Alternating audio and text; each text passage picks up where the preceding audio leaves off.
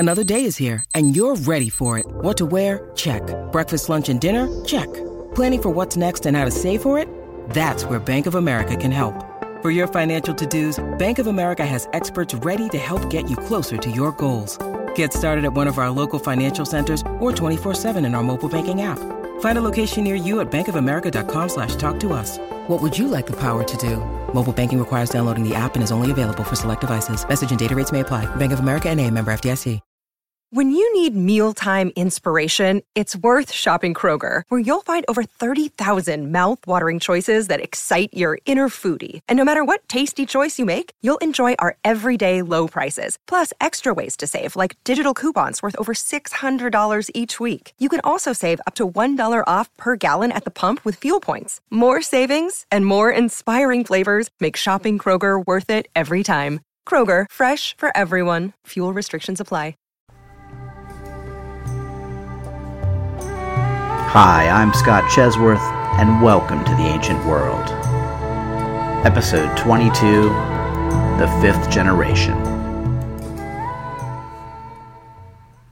A few episodes back, I talked about the three pillars of archaic Greek resurgence. In short, the Olympics, literacy, and aggressive colonization. What I wanted to get more into this week was, what did mainland Greece look like in the 8th and 7th centuries BC? Or, put another way, what was the nature of the archaic Greek world that emerged from the Dark Ages? What elements did it retain from the Bronze Age? And what new features did it possess that would point the way toward coming Greek dominance of the classical world?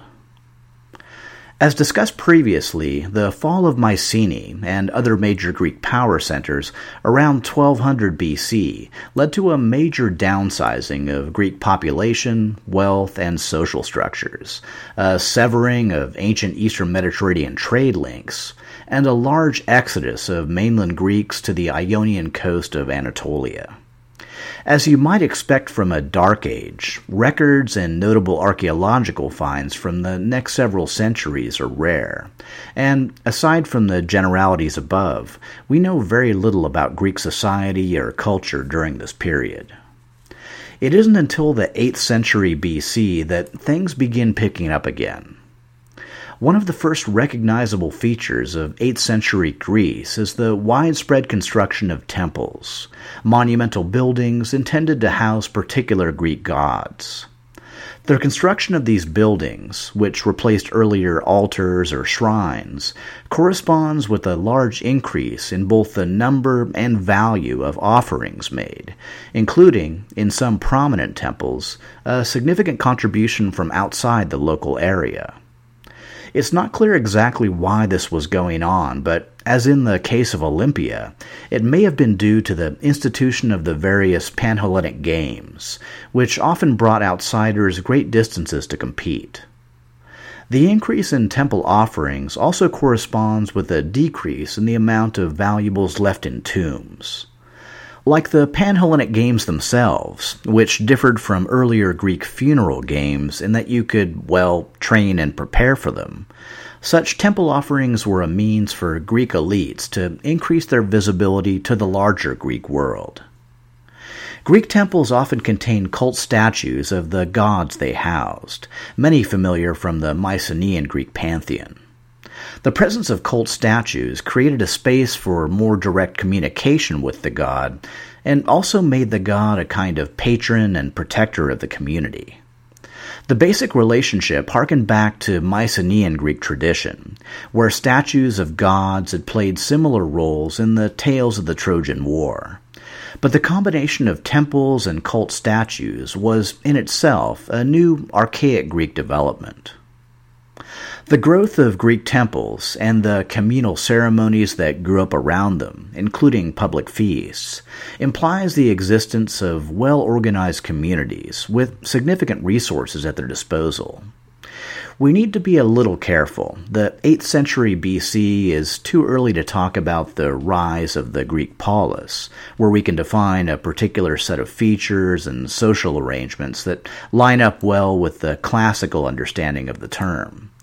Instead, at this early stage, we can really only say that something was happening across the 8th century Greek world that made it a significantly different place from the Dark Age world it was slowly emerging from. Another interesting development was the nature of the offerings left in temples. Typical 8th century BC dedications included large bronze tripods, jewelry, clothing, armor, weapons, exotic foreign items, and small bronze animal figurines. But in the early 7th century BC, statues of men became the preferred gift to the gods, and even other votive offerings, such as cauldrons, were increasingly adorned with human figures.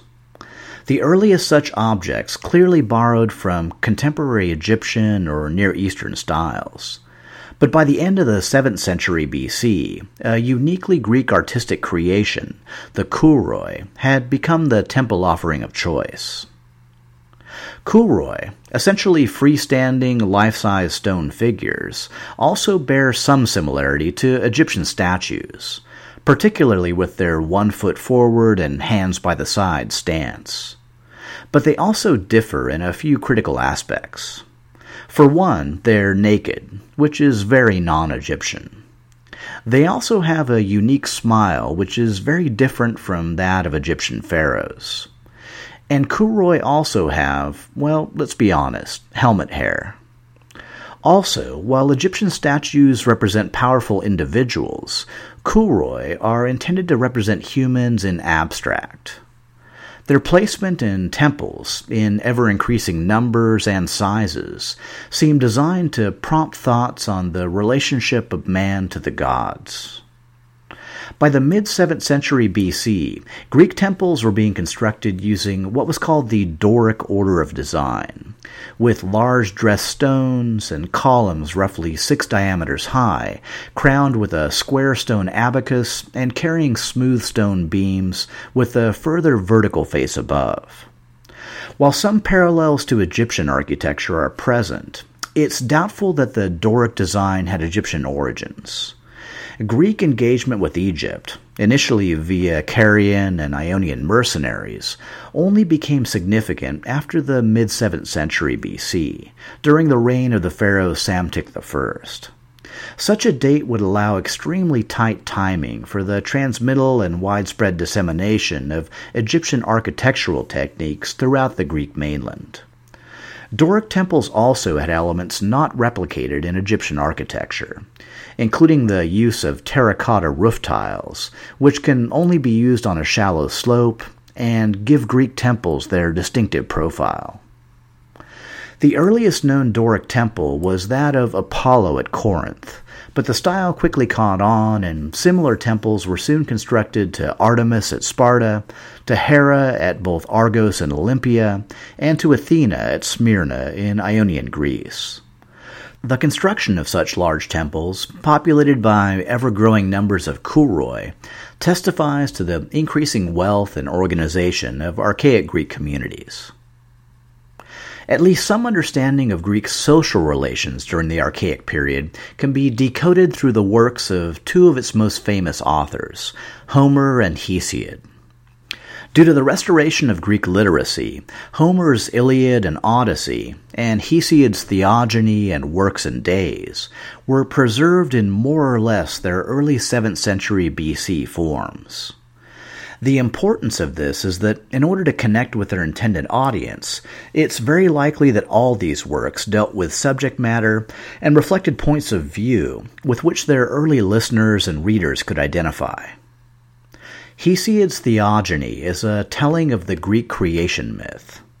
It reflects a world in which the relationship between gods and men is based on rational motives, as opposed to being chaotic and arbitrary, and with justice as the ultimate aim.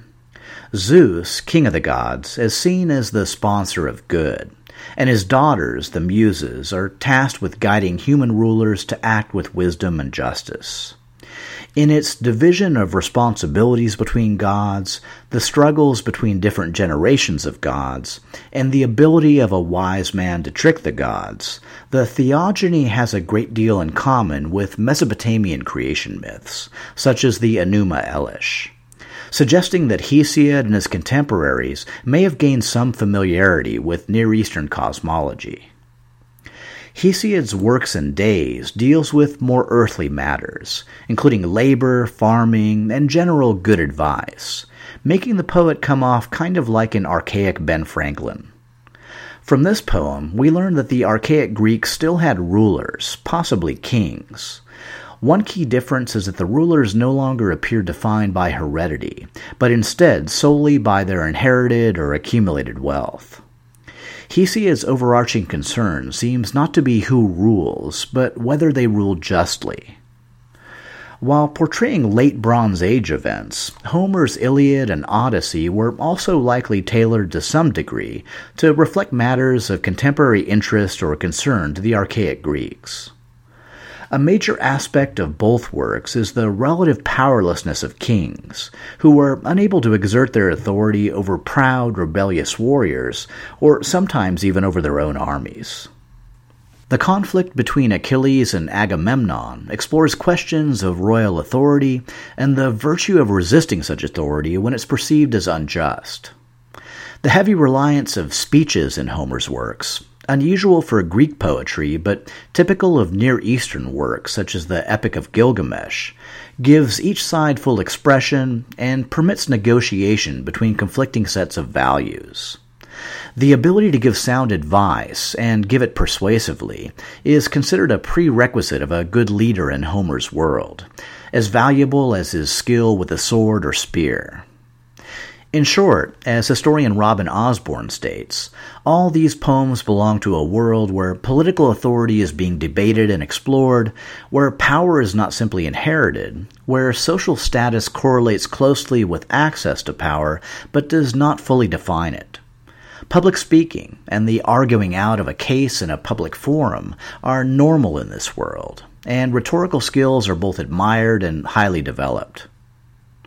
In addition to epic poetry, archaic Greek art also progressed from the geometric style common throughout the 8th century BC to a more representational approach.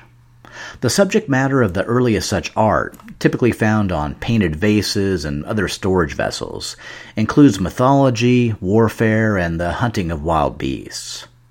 Clearly, Greek artists were beginning to realize that the culture of the day demanded representational expression. For inspiration, the Greeks initially turned to the style and imagery of the Near East, which were then molded into something befitting the Greek experience. The black figure technique that emerged, comprised of black forms accented with red and white details, was initially associated with the Greek city of Corinth. However, it quickly spread to such a degree as to become the definitive artistic style of the archaic Greek world. Based on its innovations in both art and Doric temple construction, as well as the popular Corinthian-style helmet favored by Greek soldiers of the era, Corinth was clearly a city on the cutting edge of archaic Greek development. In the early Archaic Age, this role had been filled by the city of Lefkandi on the Greek island of Euboea. As discussed several episodes back, Lefkandi was the locus where domestic Greek trade networks were first reforged, the Greek alphabet was first developed and used, and the first popular Greek pottery style was crafted for export to the Near East. It was also from Lefkandi that Greeks had launched their first forays into foreign colonization, with the establishment of Pithecusa in Italy and Almina in coastal Syria. So, whatever happened to Lefkandi? Well, apparently, toward the end of the 8th century BC, the region had fallen victim to war. And not just any war, but the only war in Greece between the quasi-mythical Trojan War and the coming Persian Wars that involved alliances of cities as opposed to individual cities in conflict. This was the little-known Lelantine War, fought between Lefkandi's Euboean neighbors of Eretria and Chalkis, over domination of the fertile Lelantine plain. While both cities possessed large fleets, the war was mostly fought on land. In this transitional age between Homeric and hoplite warfare, rival armies still used infantry, cavalry, and chariots, but warriors had adopted the sword, not the spear, as their weapon of choice.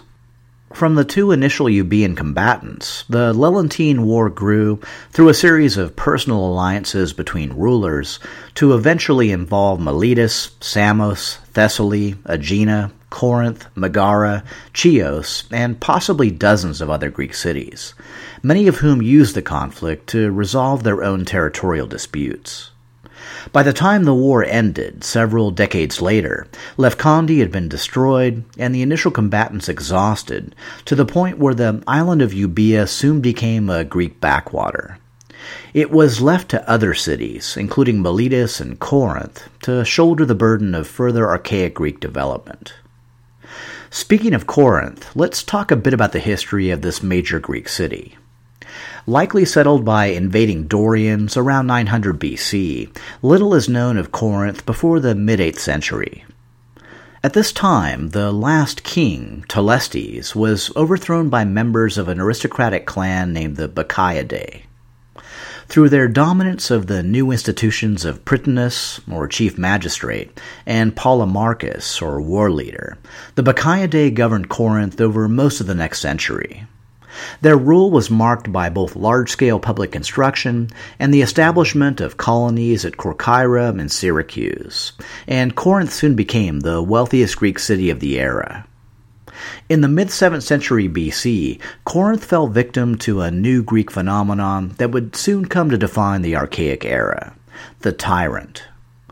To set the stage a bit, in recent years, Corinth had been led into a series of unpopular wars against both Argos and Corcyra, and the people had become disenchanted with the ruling Bacchiadae clan. The war leader of Corinth at the time was Cypselus, a member of this very same clan. Cypselus used his influence with the army to usurp sole power, then had the remainder of the Bacchiadae family expelled from Corinth. Once his rule was secure, Cypselus continued to grow the wealth and power of Corinth, mainly through increased trade with the Greek colonies of Italy and Sicily. His reign lasted 30 years, a testimony to his general popularity.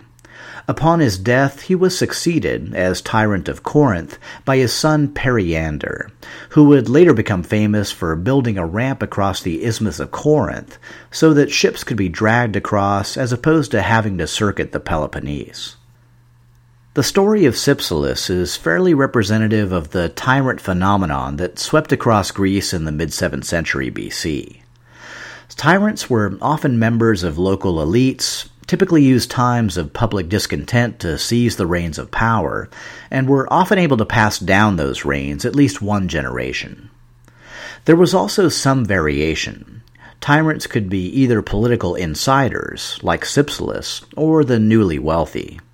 And in justifying their seizure of power, they variously claimed to be fulfilling the will of the people, saving the city from weak or wrong-headed leaders, or putting an end to destructive conflict between rival elites. In the turbulent world of archaic Greek politics, such claims were often not much of a stretch. While backgrounds, aims, and means might differ, the general result was the subordination of local Greek aristocracies to the power of a single man. The term tyrant initially meant little more than this fact, and it didn't assume its more negative connotation until later. In order to bolster their credibility, tyrants often did their best to uphold existing laws, customs, and religious practices. In order to maintain their popularity, they also often engaged in public works projects designed to increase the prestige of their home cities. But despite all these factors, tyrants were almost universally vilified in retrospect. The main reason, of course, was that the institution of tyranny served to shame both rival elites, forced to cede power to one of their own, as well as the common people, forced to phase up to the grim reality of their own political impotence.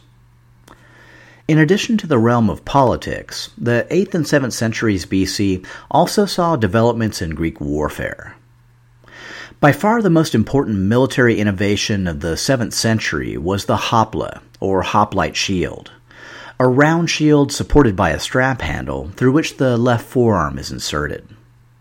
The hopla's main advantage was when ranks were packed sufficiently tightly, in a configuration known as a phalanx, The locked shields provided each warrior with a high degree of protection against enemy attack.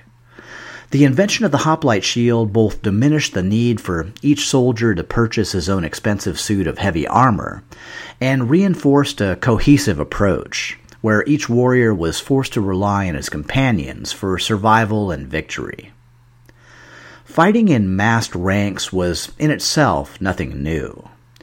Its mention in the Trojan War cycle meant that it had likely been a standard Greek tactic for at least several centuries. Indeed, I previously noted that one of the earliest known Sumerian records, the Stele of the Vultures, appears to show the use of such a formation as early as 2500 BC. But the particular design and relative inexpense of the hoplite shield permitted a larger number of Greeks to serve in the armed forces of their cities. Also, since it didn't require custom fitting, like armor, the shield could be passed down from generation to generation. Behind the shield, various forms of helmets and armor would continue to be experimented with over the succeeding centuries. Hoplite warfare, first developed by the archaic Greeks, would soon become the dominant mode of large-scale battle throughout the Mediterranean, and would remain so down through later Hellenistic and early Roman times. While we're on the subject of weapons, armor, and the importance of the Greek phalanx, I can't think of a better segue into a discussion of another major Greek city, Sparta. While Sparta had a prominent role in Homer's Iliad, as the site of Helen's abduction, the archaic Greek city had little connection to its late Bronze Age predecessor.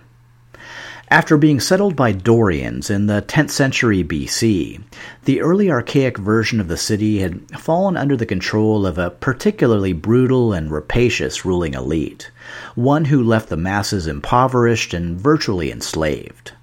Lawlessness and civil strife were the norm, and the city clearly cried out for a better form of governance. Unfortunately, the Spartans had few contemporary examples to emulate, since much of mainland Greece was also in the throes of similar class-based conflict. On the other hand, the absence of any centralized rule by powerful kings and large empires gave Sparta something even more valuable: the freedom to experiment. Starting around 725 BC, the Spartans carried out a series of radical political and social reforms designed to overcome the many perceived ills of their society. The Spartans attributed their new constitution to a semi-mythical lawgiver named Lycurgus, who had derived his revolutionary approach from the Greek oracle at Delphi. In reality, the various elements of Spartan government probably developed slowly over the next century, by which time they were firmly established. Under their new system, Sparta was ruled by two hereditary kings, each supposedly a descendant of the Greek demigod Heracles, who were equal in authority, with each having the power to veto his colleague. In this respect, the Spartan executive was similar to the later Roman consul system. In matters of religion, the kings were chief priests of the state and also maintained communication with the Panhellenic sanctuary at Delphi. In matters of war, their authority was supreme. However, they shared civil authority with three other players in the Spartan power structure: the 5 ephors, chief magistrates, roughly equivalent to Athenian archons, a council of elders, and a people's assembly. Around 720 BC, the Spartans conquered the neighboring territory of Messenia and converted the entire population into the slaves known as helots. This unique arrangement provided the entire Spartan population with the means of living an aristocratic lifestyle, while the equal allotment of slaves and conquered land to each Spartan citizen ensured the equality value within their society. Continuing domination of the helots, who outnumbered them 7-1, also helped to keep the Spartans in a perpetual state of warfare, which they considered good practice. Sparta was, above all, a militarist state. An emphasis on military fitness began virtually at birth.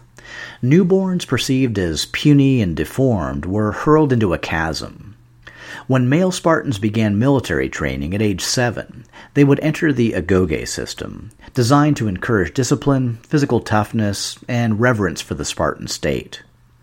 Boys lived in communal messes and were deliberately underfed to encourage them to master the skill of stealing food.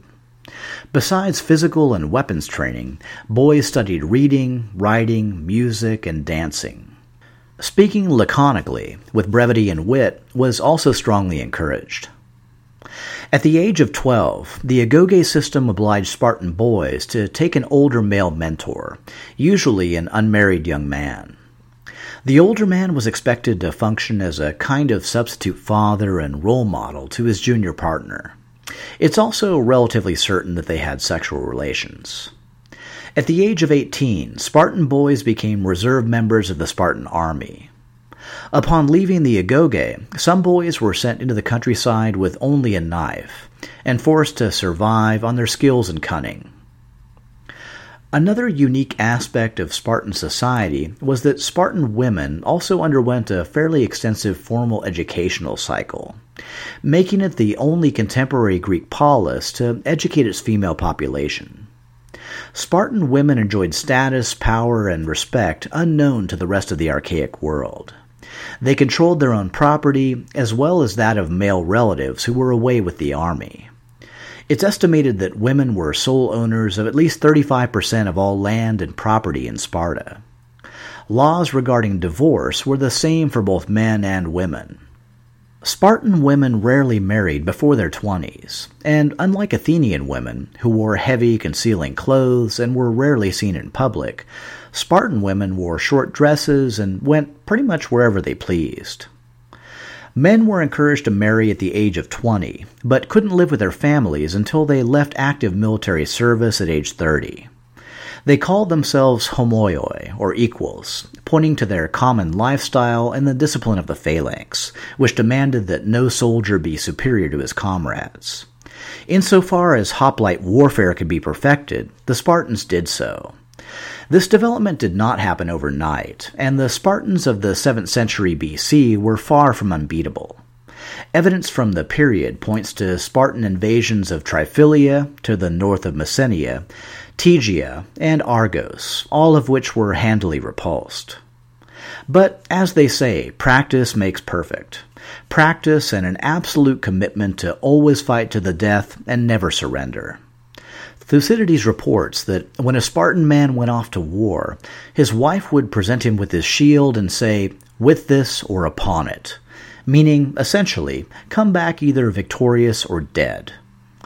If a Spartan hoplite ever returned home without his shield, it would be assumed that he'd thrown it at the enemy in an attempt to flee, an act punishable by death or banishment. Like the other great cities of Greece, the Spartans seldom undertook important matters, including warfare, without consulting the oracle at Delphi. In Greek mythology, Delphi was where the god Apollo had slain the dragon Python, as well as being the location of the Omphalos, or navel of the earth, essentially the center of the world. In the early 8th century BC, the sanctuary of Apollo at Delphi began hosting the Pythian Games, Pan-Hellenic games similar to the Olympics, which were also held every 4 years, and also featured musical competitions alongside the athletic events. The Temple of Apollo at Delphi was inscribed with 3 phrases, the most famous being the admonition to know thyself. A spring flowed toward the temple, but disappeared beneath, creating a crevasse that emitted vapors. It was from these vapors that the priestesses of the oracle at Delphi, by tradition an older woman native to the region who had led a blameless life, supposedly gained her famous powers of prophecy, falling into a trance and channeling the words of the god Apollo in the form of ecstatic speech. This speech was then translated by other priests of the temple into enigmatic prophecies. Despite its relatively remote and inaccessible location, by the late 8th century BC, Delphi had already become the recipient of large numbers of votive objects from across the Greek mainland. The implication is that it was during this period that the oracle began to be more widely consulted on matters of Greek politics, particularly matters where other local oracles might not be considered impartial. One interpretation of Delphi's importance to the archaic Greeks was in its function as validator of community decisions, particularly those involving the division or attenuation of civic powers, which might expect to meet resistance from entrenched elites. Implementing a new series of laws, taking actions that might result in conflict with neighbors, or sending troublesome groups into exile were all activities that might benefit strongly from having the stamp of approval from remote, impartial Delphi. The archaic Greek world of the 7th century BC was a place where more and more elites were beginning to shift their energies and fortunes from grave offerings and temple dedications into the more visible and engaging realm of politics, which seems like a good cue for a brief discussion of another major Greek city, Athens. As early as the late 15th century BC, Athens had been an important Mycenaean Greek power center, with a fortress atop its central Acropolis. After falling victim to the Bronze Age collapse, Athens managed to recover much of its wealth and prominence by around 900 BC, making the claim that it had never known Dorian conquest, but instead remained of pure, unconquered Ionian Greek stock. Similar to Corinth, archaic Athens was first ruled by a line of kings, many of whom came from a local landowning aristocracy known as the Eupatridae, or the well-bred. This same group also dominated other local power structures, which included a ruling council and a war leader known as a polemarchus. Kingly rule was finally abolished in 683 BC, and in its place the Athenians instituted the annual elected office of archon, or chief magistrate. The succeeding decades were marked by growing Athenian dominance of surrounding territories, along with growing class conflict between powerful elites and common citizens. The first notable incident in Athenian history is the Kylon conspiracy. Around 630 BC, an Olympic victor and Eupatridae named Kylon, whose father-in-law, Theogenes, was tyrant of the city of Megara, seized the Acropolis of Athens. At the time, the Acropolis was merely the symbolic high point of the city, and possessed none of the monumental buildings it would hold during the later classical age. When Kylon's coup failed, the would-be tyrant sought sanctuary in a local temple.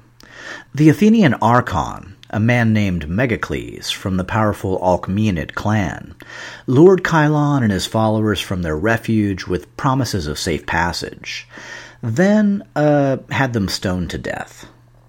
Despite being cursed and exiled from the city for this sacrilegious act, the Alcmaeonid family would continue to play a prominent role in the Athenian power structure for generations to come. The Kylon conspiracy shines a light on late 7th century BC Athens as the setting of volatile conflict between local family-based elites. This situation led more or less directly to the laws instituted by the Athenian archon Draco, whose harshness is the origin of the term Draconian. Draco's laws, the first written constitution of Athens, highlight some of the major concerns of the period, particularly the danger posed to the community by conflict among its more powerful members. Draco's laws codified debt slavery, instituted the death penalty for even minor offenses, and distinguished between the crimes of murder and involuntary homicide, thereby determining which individuals and families could be exiled from the city. The heavy-handed legal code can probably be viewed as a last-ditch effort to curtail spiraling conflict. But even so, it was a stopgap measure at best. In the coming 6th century BC, Athens, along with the rest of Greece, would continue to struggle with the great questions of the proper role and form of government. In Athens, the search would eventually lead to a novel solution of unprecedented scope and influence, the institution of democracy. Next episode, we'll embark upon the final leg of our long journey, as we enter the 6th century BC and start bridging the gap between the archaic and classical worlds. We'll witness the final, brief, and glorious resurgence of Mesopotamia under Chaldean rule, as it contends with Media, Egypt, and Lydia over domination of the post-Assyrian Near East. All this next time on The Ancient World.